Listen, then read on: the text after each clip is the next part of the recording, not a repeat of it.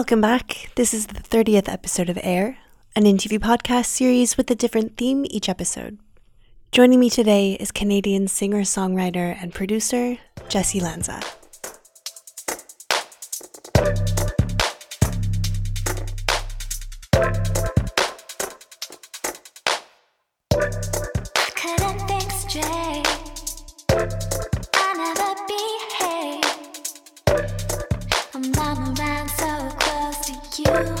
A classically trained musician, Jessie has been making music most of her life, while her critically acclaimed first album, Pull My Hair Back, released in 2013 on Hyperdub. Since then, she's been creating a steady collection of work, a mixture of pop electronica and R&B that has seen her nominated for the Polaris Music Prize twice. As in her previous records, the lyrics on her latest album, 2020's All the Time, delve into her own story, often touching on deeply personal issues in a uniquely intriguing way. In this conversation, we look back on Jessie's songwriting influences, her creative process, and her personal approach to storytelling.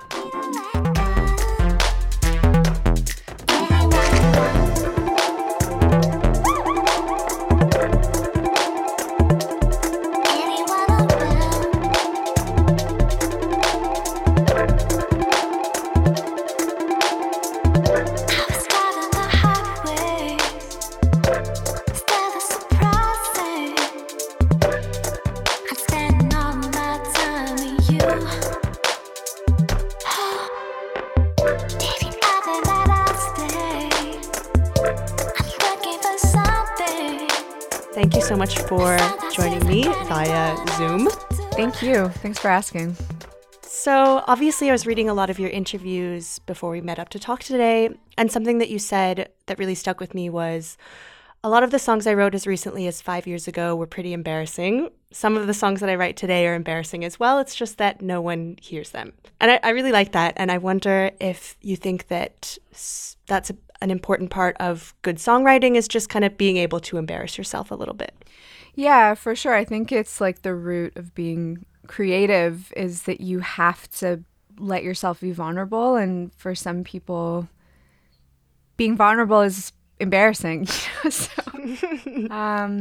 So yeah, I guess what I was talking about there was just that in order to write, I think, in my opinion, in order to have an album of good songs, you have to have like at least a dozen or 2 dozen or 3 dozen really bad, embarrassing songs that you would never want anybody to hear. And that's just part of the process. Yeah, I was going to say another way to describe that kind of embarrassment is vulnerability, or I guess honesty. So is that something you have in mind when you're making music, like putting forth that vulnerability in your songs? Yeah, it's something I'm learning to do. And I think the more that I write and the longer I spend like working on recordings and also the longer I work on myself as a person, like even describing, like changing the word from embarrassment to being vulnerable and like honesty. It's like I think being honest for a lot of my life was really difficult. Like, not that I'm calling myself a liar, but I think it's like a very common thing for people to just be out of touch with how they actually feel. I think if yesterday was an indication of anything, like, all the political turmoil that's going on is an indication of how easy it is for people to just like live in denial. So I'm trying, sorry, not to get too heavy, but I think I'm thinking about that so much. And yeah, it's fun to play a role while I'm writing songs, but it's also, I think, really fun to be honest too, because I haven't spent a lot of my time doing that, writing songs. Mm-hmm. And so when you say it was hard for you to be honest earlier in your life, do you think that was just like a lack of confidence or like a trust thing or like just a shyness? Yeah, exactly. Like lack of confidence, like not really knowing, not having much certainty about what I was doing, like dealing with a lot of expectations that were put on me as a young musician, like both by my parents and by peers around me, like something I remember from being like way before like my record came out or way before anybody like was listening to my music. Like I remember this older guy told me that I would do a lot better if I spelt my name Jessie with an I and a heart over it. Wow. Like I could really get somewhere if I basically infantilized myself. Oh my God, I can't believe that. So it's just that, and you know, it's like you have to be tough about that sort of advice because it happens all the time to lots of people. So, but yeah, I guess that's what I mean. Just kind of like keeping that stuff out. So do you also feel that sense of vulnerability when you're sharing your initial ideas and work with someone, like in those kind of situations that you just mentioned, and also in the sense of sharing your personal experiences and emotions? Or did you at some point feel like that sense of embarrassment that we've been talking about?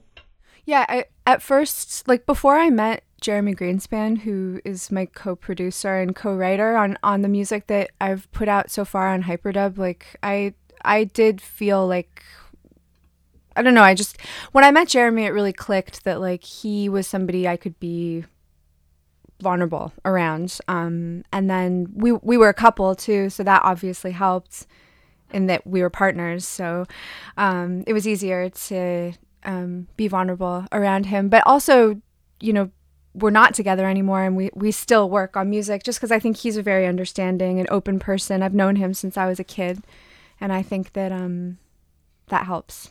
And so how do you overcome that nervousness or shyness with your ideas? Like, is it just, you've been working with Jeremy for so long. Obviously, you're super comfortable with him. So do you ever sometimes still feel that vulnerability today with him or with other producers or people that you're working with? Yeah, with other, like, I'm trying to like take that step outside my comfort zone, and like the way I deal with nervousness, and I do therapy like 3 times a week. Like I really, like I need a lot of coping mechanisms just to be, kind of normal, do normal things, exchange ideas normally, and like little by little, I'm like coming out of this hole. But it's a lot, yeah. Therapy has been really helpful for me as well, just in the sense of like being able to talk to people in a way where I don't feel like I have to entertain them. I relate to that so much. It's just like feeling like you're putting on a performance for everybody all the time, and I get it. So you spoke to Clash magazine recently, and you said that you feel like, as you just mentioned, that you're kind of becoming a little bit more fearless with your work. You mentioned something about making liner notes for your new record. So why was that such a big step for you? I think the lyrics, I thought something I've said about the music in the past is like, I can't understand a word that she's saying, and like, not that people didn't like the songs, but they couldn't understand the lyrics. And like, I was just going through a lot writing the last album, and I thought that there were words that I didn't feel embarrassed to have the lyrics on a sheet and for people to be able to know exactly what I was saying. So that felt like a step towards being okay with vulnerability, I guess. Mm-hmm. That's interesting what you say about people not understanding or not being able to hear the lyrics properly. Or, I never thought about that. But I think it's definitely, as you said, a really huge step to like put it out there in words. I feel the same way sometimes when I'm writing, and it makes me very uncomfortable when people read my writing, especially if they're in front of me. You know what I mean? Yeah.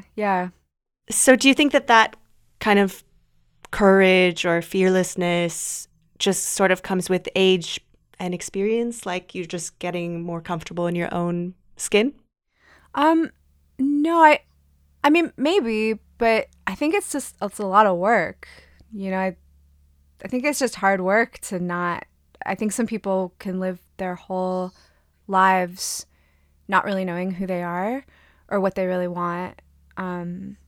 And I think I just reached a point where I saw myself going in that direction, and I think it really is like a lot of work to just intervene on yourself and just try to be really honest with like what is going to make me happy, like what do I really want. Do you think you'll ever want to stop feeling a little bit vulnerable. Like I've said this before in interviews that I've done, and I know with my own work, it's good for me to feel a little bit nervous or a bit like I'm out of my comfort zone all the time, pretty much, because it means that I care and that I want to do well and that I'm, feeling passionate. So what about for you? Yeah. Yeah. As much as like I'm, I deal with feeling like it doesn't feel great to be anxious about things. I think you're totally right that, I think it's more just like being okay with it, like not living in fear of those feelings and like recognizing that like this is natural. This is not something to run away from, but just something to, it's going to pass and you're going to feel good about it later. But yeah, it's just kind of facing those feelings rather than kind of living in fear of them. Because I think you're right. If it's worth it, if you're passionate about it, then those feelings, they're never going to go away. It's just like learning how to deal with them. Mm-hmm. So how does that feeling impact or influence you as a performer? Like recently I spoke with the singer Lianne La Havas, and she said that as a songwriter, she's previously written about some tough experiences and like really put her own emotions into her songs, and that when it came to actually performing those songs, she found herself getting really overwhelmed and crying during shows because it was just all very emotional. So is that something that's happened to you, or do you just kind of in a different headspace when you're performing? Yeah, I think I'm too blocked off to, I mean, that sounds like a really intense experience. I'm like envious of it in a way, but I do put myself in a different, I think I really change when I go on tour just so that I can like get through it. Learning how to make eye contact with the audience was like a huge thing, and it sounds like so silly, but like, yeah, I don't know. There's a vulnerability there that like I had to get over myself, I guess. Yeah, I've interviewed a couple of like bigger artists who often say that it's actually the smaller shows that make them more nervous because you can actually see people's faces in the audience and like potentially make eye contact with someone, and that's a bit more stressful for them than actually like a huge stadium show kind of thing. Yeah, which is I've heard that too. Yeah, it is strange. So you've talked about this a fair bit in other interviews, that you kind of disguise the sometimes like melancholy personal lyrics or themes or tones in your songs with this kind of upbeat production. So would you say that disguise somehow makes it easier for you to share your kind of personal feelings or stories with your listeners? Yeah, I think it's definitely a vehicle that I use to like try and not be such a bummer all the time. Like, because in my personal life, it's like I've always grown up around people telling me like I'm too cynical. Like I'm always hating on things, and I've heard that my whole life. And so I think that whether I'm like conscious of that or not, I think I'm trying to like insert some positivity into the music, even though like I don't feel positive a lot of the time. But I don't know, just try. But that's kind of, I don't know, it's hard to explain. Like I just think about like life. I just think about like day-to-day life being out in the world, and it's just always a mix of like the very wonderful and the very disturbing and horrible, and just you're just supposed to deal with it.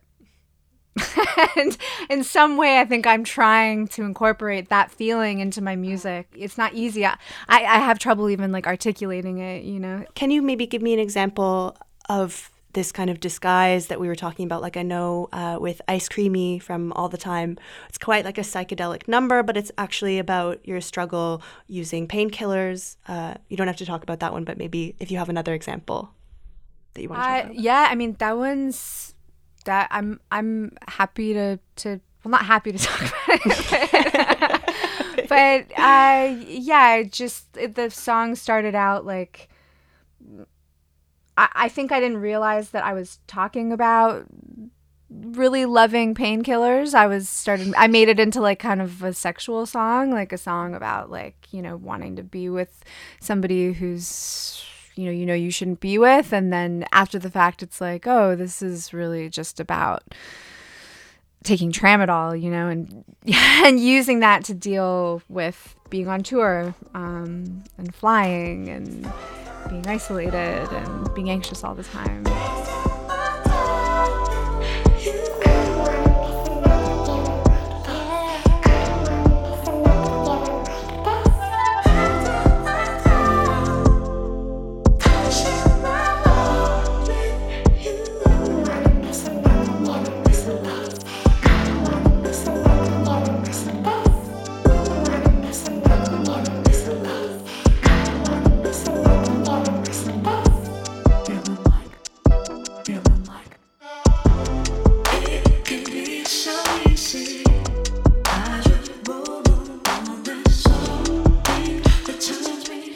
I hesitated even like talking about what it was really about, because I was thinking how people might see me, or like my family might see me, or like my partner's family might see me if they read something like that. And it's but I decided that I would, because I'm just trying to be more honest. So I think, first of all, I think it's really important to talk about these kind of things and for there not to be sort of a stigma around it. But how has it been for you, like when your family read that interview, or when your partner's family read that interview? I mean, my family is quite different from my partner's family. Like, my family kind of, I don't want to say celebrates drug addiction, but they are, they're more tolerant of it. Whereas like my partner's family they are not. So certainly, like I don't know, my family doesn't take a lot of things seriously, because they see like that I'm okay, even though sometimes I'm not. But I don't know. Yeah. It's a hard thing to talk about. I think I just got very shy about it, because I don't really know. So do you think that song would be as impactful as it is if it was like a big ballad or had this kind of dark or sad sound to it? Yeah, I don't know. That's a tough question. I'm not sure. I don't know how to answer. What role does that sort of tension between these kind of darker themes and like a more upbeat production, what role does that tension play for you as a songwriter? Like, is it necessary for all your songs to kind of have that tension in them? Because I guess otherwise they would just be regular pop songs.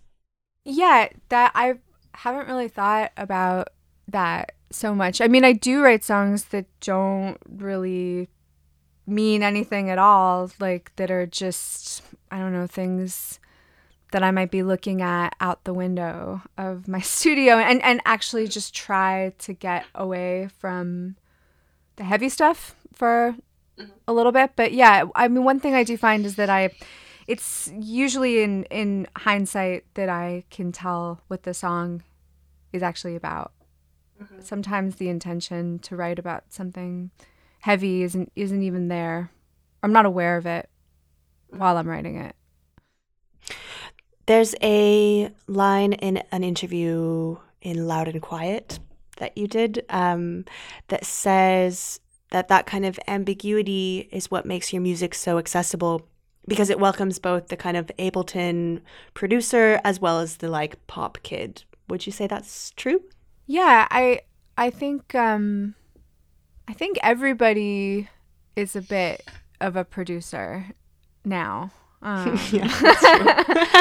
And yeah, I think it is definitely, I see the way that people connect with, like, one thing about COVID has been so terrible, but being able to do these videos from home, I noticed the way that people connect with like my setup, and like having these videos with my things that I use in the background, like that people really connect with that.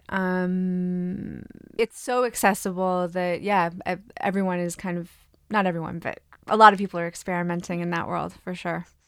So would you say that's also kind of a fair assessment of your own maybe personality as a musician? Like, I know that you grew up listening to Janet Jackson and Paula Abdul, and you're also an established electronic producer and a live act. Maybe you can talk a bit about that sort of balance between the two. Yeah, I think my draw to pop music is just really that pop music is that it's accessible and that it's like anti-elite in this way that really resonates with me, that it's like on the radio, that it's something that you can come across while you're driving. It's like a point of connection. And like at the same time, I really don't like any of the pop music that's out right now. And I think of like a few years ago where it was like I was more optimistic, and that's changed, but I don't know, the sentiment is still there where I like the spirit of it. I like the spirit of the hook. What do you think brought out that change for you? I think just a lot of like sameness, like just not much variation, for just a lot of hypersexualization, which I don't know how I feel about it. A lot of it doesn't make me feel comfortable at all. I think there's a really hard expectation there, and then that the music is just bad. And then I think that it's just, I actually, thinking about it more, I think it is as simple as that, is like I just don't think a lot of the songwriting is very good. So has it been challenging for you to kind of walk this line between, pop music and the more like nerdy electronic music side of things? Like, do you feel like people maybe try to box you into being one or the other? People expect you to be one or the other? I think being on Hyperdub, like there's a certain expectation that I'm going to sound a certain way or be a certain way. And that's one of the things I like the most about working with Hyperdub, is that they don't really care about about that expectation, and are just into what I do because they like my music. There's an interview that you did around the time you played the Bach reinterpretation at MUTEK in Montreal. And you commented afterwards that obviously you enjoyed doing the show, but it somehow felt like a little bit serious for you, and that you prefer to kind of have a bit more fun when you're making and playing music. So can you talk about that? Like, is that still, the I don't know, line in the sand that you have to be sort of having fun to make music? Yeah, I wish that I think that playing like the Bach inventions in that context, I think because growing up playing classical music, it was not fun for me. I felt a lot of pressure, and I think that I was just kind of being a little like, I don't know, I don't want to say like self-important when I made that comment, but it's like, I think I was just personalizing it a bit too much. Like I can see how if you were more comfortable playing Bach inventions, that would be really fun. But for me, I think it like brought back bad memories or something of like my conservatory exams. And it was also, I think, the first time I played really at a festival at that level. So I was terrified too. Yeah. I mean, MUTEK is also quite a like serious music festival in some ways. Like there's a lot of these kind of more sit down performances and things like that. So I think if that's not for you, then MUTEK can be kind of an intimidating place. Yeah. And then at the same time, it was like we did our show, and then we like went into like the Jeff Mills show, and everyone was just like freaking out, and I was like, this is a better vibe in here. I like that. So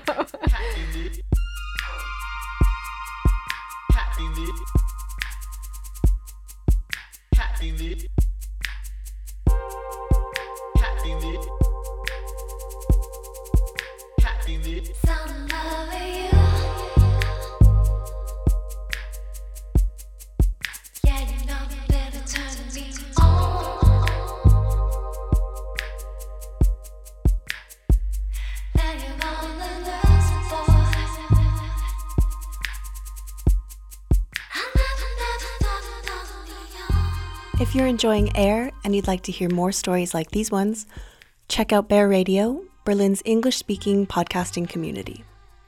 Air is proudly produced in partnership with Bear Radio, which is home to some other really incredible shows. A personal favorite of mine is Paul Hanford's Lost in Sound, in which, via conversations with DJs and music tastemakers, Paul uncovers how people come together through music. Lost in Sound is now in its 3rd season, with episodes being recorded remotely all around the world. The Corona Diaries is by Jill and Julia of Bear Radio, who explore our day-to-day during this global pandemic. They speak to friends, journalists, economists, and epidemiologists to check in on how things are going during these weird times. One last recommendation is another Berlin-based show, Mixtape Menage, which gets to know artists and musicians through their music collection. There are currently 24 podcasts and hundreds of episodes available for you, so head to bearradio.org to listen.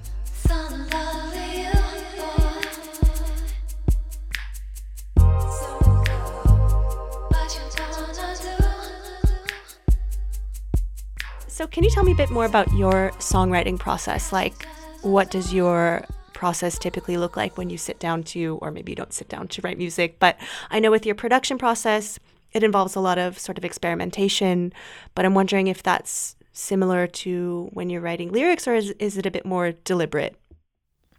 No, it usually always starts, these things just kind of happen by accident a lot of the time, like unless I've heard a song that I really want to figure out what's going on, like that's always deliberate. But yeah, it usually just comes from like loops, just drum loops and like going through old files. That's how I start a lot of songs, is like ideas that I did and I forgot about and trying to build off of those. But yeah, it's always, I find if I like, unless I'm really upset and I have like a burning idea, which to be honest, like really seldom happens to me, the intention is like that I just need to kind of get something happening, and it might be bad or it might turn into something good. But yeah, I have a hard time with like I don't know. I'm always very envious of people who are just like, I just had this song in my head and like I had to get it out, and I wish I don't really know how that feels. I was going to say there's some producers who are like, I only go into the studio if I have an idea, and then I sit down and I do the idea and then it's done, which that doesn't really compute to me either. I'm more of a like, sometimes if I need to write something, then I just start writing and it will be bad, and then it's bad until it's good, I guess. Yeah, totally. How has it been for you being in lockdown and trying to write and make music? Like, I was speaking to Juliana Huxtable recently. She's a poet and a musician, and she was saying that because for her, writing is such a kind of solitary act, usually being in lockdown hasn't actually been that different for her. What has it been like for you? Yeah, I totally connect with that idea of like I'm always alone when I'm in my studio, and like, yeah, it hasn't, being in lockdown hasn't changed all that much. I mean, not being around my family is certainly the biggest change, and like, but yeah, my day-to-day life is really not that much different, except there's no tours. So that's different, but yeah, I do miss the Jeremy Greenspan, who like writes and produces all the music with me. Like, I do miss like being able to go to his studio and just like hang out there with like all his stuff, like all his gear, and that I do miss that. But yeah, day to day, it's really not all that much different. Do you find yourself more creative or more inspired these days? I have been more creative, to my surprise. I didn't see that happening at the beginning, but I'm almost done a new album, which I'm really happy that that's panned out. And I think it's all because I've just had this nice place to work, because I'm staying with my in-laws right now. And I'm in this like little wooden cabin that's on their property. And I have the space to work. So that's been, I just feel so lucky to have a quiet space with 4 walls. Maybe we can talk a bit more about your songwriting influences. I know that you're obviously really into R&B, and of course that shows through in your music. So I'd love to know a bit more about which artists have or continue to kind of inspire your songwriting in terms of lyricism. Like, which artists are inspiring for you in terms of how you tell the stories that you tell?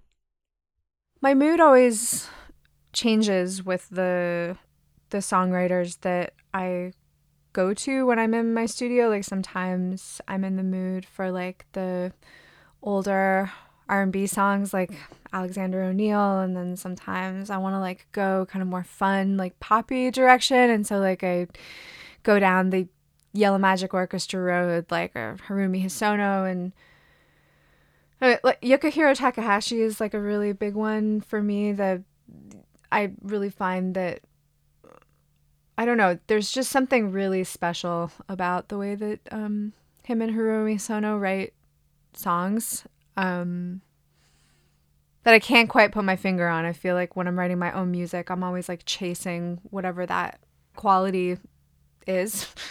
Yeah, riding that line of like being poppy and playful, but not saccharine and not sweet, not too sweet and not too corny. It's like smooth jazz into the Weather Network music. You know what I mean? Like the line is really, it's like, that's my favorite kind of music, is that it's almost terrible, but it's there's something that keeps it. That's like the best kind of music to me. Mm-hmm. There's a Guardian article about you that compares your music with this term that I guess was like coined by Todd Rundgren, who's in the band Utopia. And he says R&B without the histrionics / melodrama. He says that he prefers artists like Frank Ocean over someone like Beyonce because he thinks that Frank Ocean is capturing a more sincere feeling. I don't know. I personally like a bit of melodrama in music. I don't think there's anything wrong with that, but I think it's also, as you say, a fine line between, I guess, seeming like it's too over the top and also holding back a bit, Yeah, I totally know. I know what you mean, for sure. Obviously, that's something that you, as you just said, kind of have to be careful of for your own work. Do you think that also having that kind of worry or anxiety about it also puts a lot of pressure on yourself? Like, does it make it harder to create things because you're kind of worrying about treading that line? Yeah, and I try to let go of it and just like let it happen, like kind of what you said about like it's bad until it's not, or it's good, or maybe it's just gonna continue to be bad, and then you just let it go. But either way, it's the best thing to do is just to like continue on and like not cling so tightly to your ideas or give any credence to this idea that like this is the last thing you're gonna, like this is the only good thing that you're gonna do and like this is it, because that's just not true. But I really have to like shake out of myself like that this is gonna be it for me. Like this is the last good idea I'm ever gonna have. Yeah, I was speaking with Olafur Arnolds, who's a pianist, and he said something similar, which is that when he was younger, he was saying yes to like every project because he felt like that was going to be the last good opportunity that he got to do something that was like really amazing. So he was just like saying yes and yes and yes. And then lately, as he's been getting older and kind of getting more experience, he's realized that actually it's okay to say no because good opportunities will still come to you. Like, has it been challenging for you to start letting go of those kind of expectations of yourself? Yeah, totally. I struggle with saying yes and no all the time. Yeah, it's a struggle. For sure. So apparently your background in jazz has helped you to have the ability to hear and lift chord progressions. Can you explain a bit about what that means exactly, or maybe how it works for you or how it benefits you on a musical level? Yeah, so just from being involved in the Royal Conservatory, like doing piano studies, like one of the big elements was ear tests and being able to identify intervals and like major minor chords. And I find it just helps so much when I'm listening to other people's music, that it's like I can hear a chord progression and just know what's going on, and then I'm able to incorporate that into my own songs. And and that's like the jumping off point for me. That's like always been the springboard for my own music. So I didn't realize it at the time how significant that was going to be. But yeah, I'm really happy that I had that experience, because I never was very good at just like kind of natural, like playing by ear. I needed a teacher. I needed to be like instructed. I know that also gave you a sort of adept understanding of R&B. So why is that? Like, what is the relation between the two? Yeah, just, the progression from like gospel to R&B, and just like hearing that influence of gospel and church music, and like the 90s like R&B stars that I loved when I was in middle school, like Monica. Like one of my favorite songs when I was, I don't know, I guess 11 or 12 was this song called Angel of Mine. And I got the sheet music for it, and like it's basically just a gospel song, and it's all just progressions you would hear in church music, maybe like more modern church music, obviously, but being able to see those changes in the actual like sheet music, you just see, it's so clear to see the connection. There's a great interview where Jeremy says that you know the chords to just about any R&B song of the last 15 years. And that if you don't, you can kind of sit down and figure it out in a few minutes. So what does that give you, or how does that benefit you as an electronic music producer / performer? I think it's so fun to take a chord progression you've heard so many times, and then you put it on like a different instrument. You like put it through, any one of like the software instruments that I have that will just completely change the tonal quality away from like a gospel like piano chord progression, and then it just takes on a new life. And so I think it's really fun to experiment with taking those like really kind of traditional progressions and putting them on your synthesizers or the drum beats on your drum. It just totally changes the life and spirit of them. So in the same way that you're kind of, taking inspiration from music that you love, do you hope that people are using your songs as part of their own repertoire or part of their music making process? Yeah, totally. That's like the hugest compliment. I've had people come up to me and say, I had a file on my computer that I named like Jessie Lanza, and that's just like, I can't think of a bigger compliment than that listening to the music, not only do they like it, but it inspires them to write their own. It's like, that's just the hugest compliment. Mm-hmm. And so with things like sampling, for example, can you give me some examples of samples that you've used, or like weird places that you found them in the past that have kind of filtered into your own work? Yeah. There are like, a lot of like the YouTube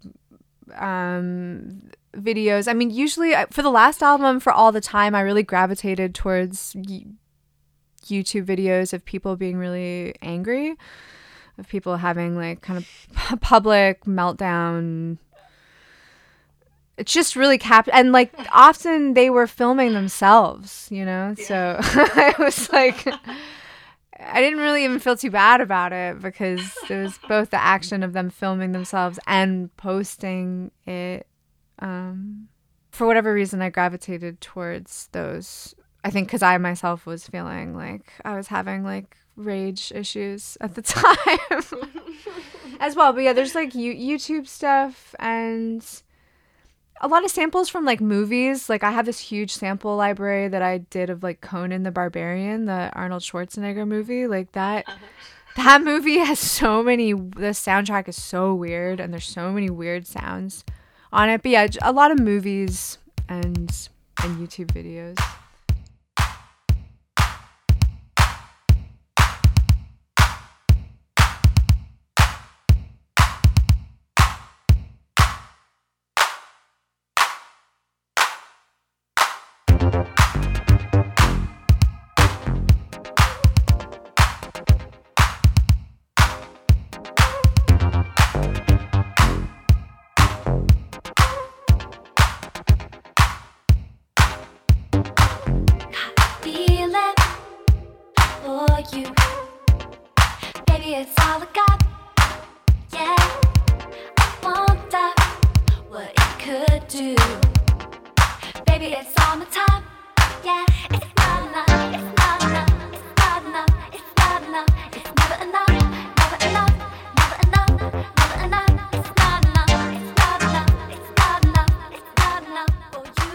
Just going back to R&B, what would you say distinguishes R&B lyrics or sounds or music from other genres? Like what makes a song R&B rather than soul or hip hop or jazz or whatever else?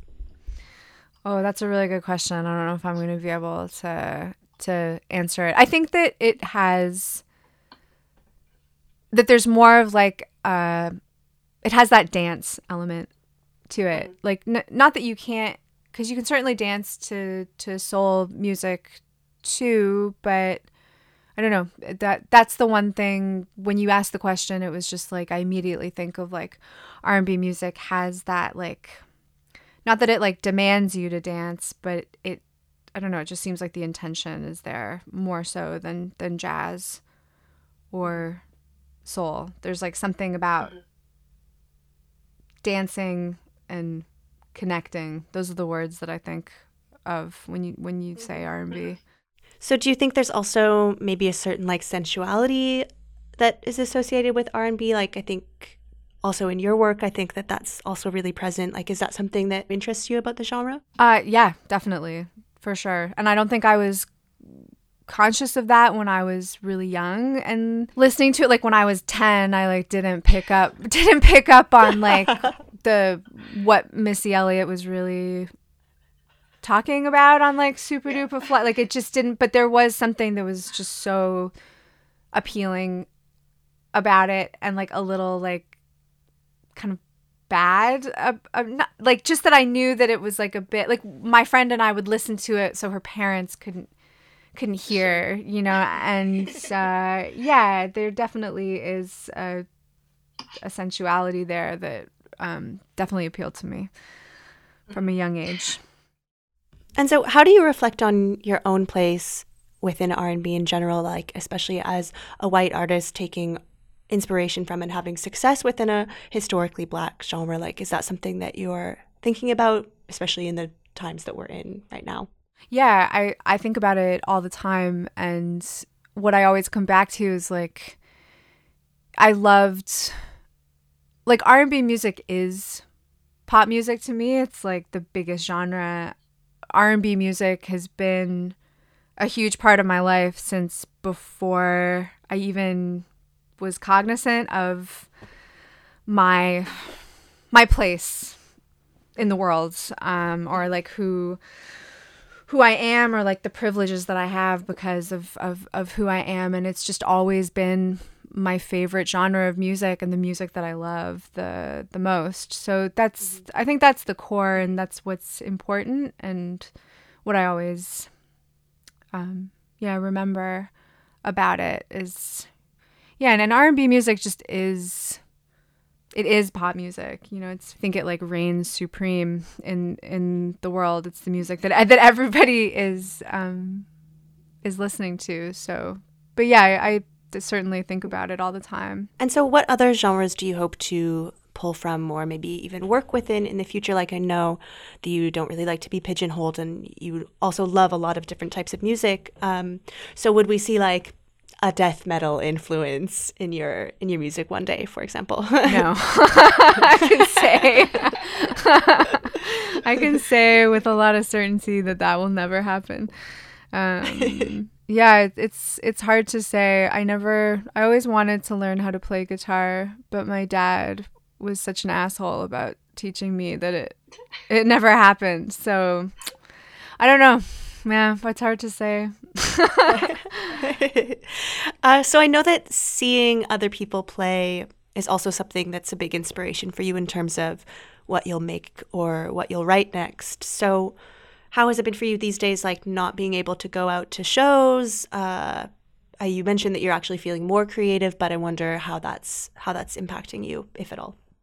Yeah, I've gravitated towards people's YouTube channels. Like Speedy J is doing this on his YouTube channel. He has this whole series called like Knob Twiddlers or something. And so they'll do a jam. Yeah, they'll do a jam, and then everybody will talk about their studios and their setups, and like, so that's been like my fix of like seeing like how people are doing what they're doing and their gear, and but yeah, gravitating towards people's like YouTube channels has been the main thing. Yeah, I guess it's good because a lot of people are doing like streams, or at least they were like in the first lockdown. A lot of people were doing sort of streams, and then it kind of came like stream overload and it sort of stopped, I guess. It's a bit strange.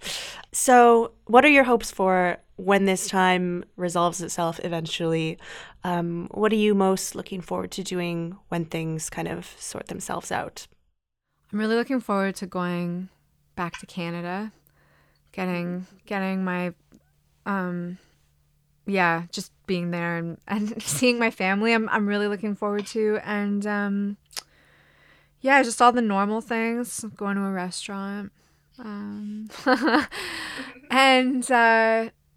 hopefully, I mean, maybe when we do go back to shows, that will be like my first public like meltdown, because I think it is going to be really overwhelming. Like I know it's not going to happen for a long time, so I certainly fantasize about that moment of everybody being able to be in the same place, and just how special that is. Like, I was watching the new Frederick Wiseman has like a new movie called City Hall. He's like a documentarian. The movie's like 4 hours long. It's like it's all about Boston City Hall and what happens there, and it's just long shots of just, it's like verite. Like, anyway, so there was this image of Fenway Park, of everybody. It was obviously pre-COVID, and like everybody just being at the baseball game, and everyone was so happy, and it just hit me. So I just like started crying, like kind of, I'm just like, oh my God, this is like so special and so important to people, and it's just been taken for granted. So anyway, I don't give a shit about going to a baseball game, but just being around people, in a normal way, that will be really nice. Yeah, definitely. And so what about musically? You mentioned that you have a new album coming up. Yeah, I don't know when it's going to come out, but it is almost done. So yeah, hopefully like when shows are back. I don't know if I want to put out an album again without being able to play shows. Maybe I'll have to. But yeah, on the horizon for sure. Let me go. Let me go. You want love? Gotta gay. Now let me go.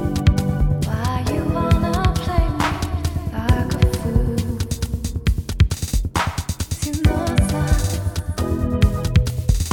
that I'm better. No, all my friends think I'm your fool. You've been listening to singer-songwriter Jessie Lanza for Air Podcast. We'll be back on the last Wednesday of every month with another episode, so please join us again in February. Thanks for listening.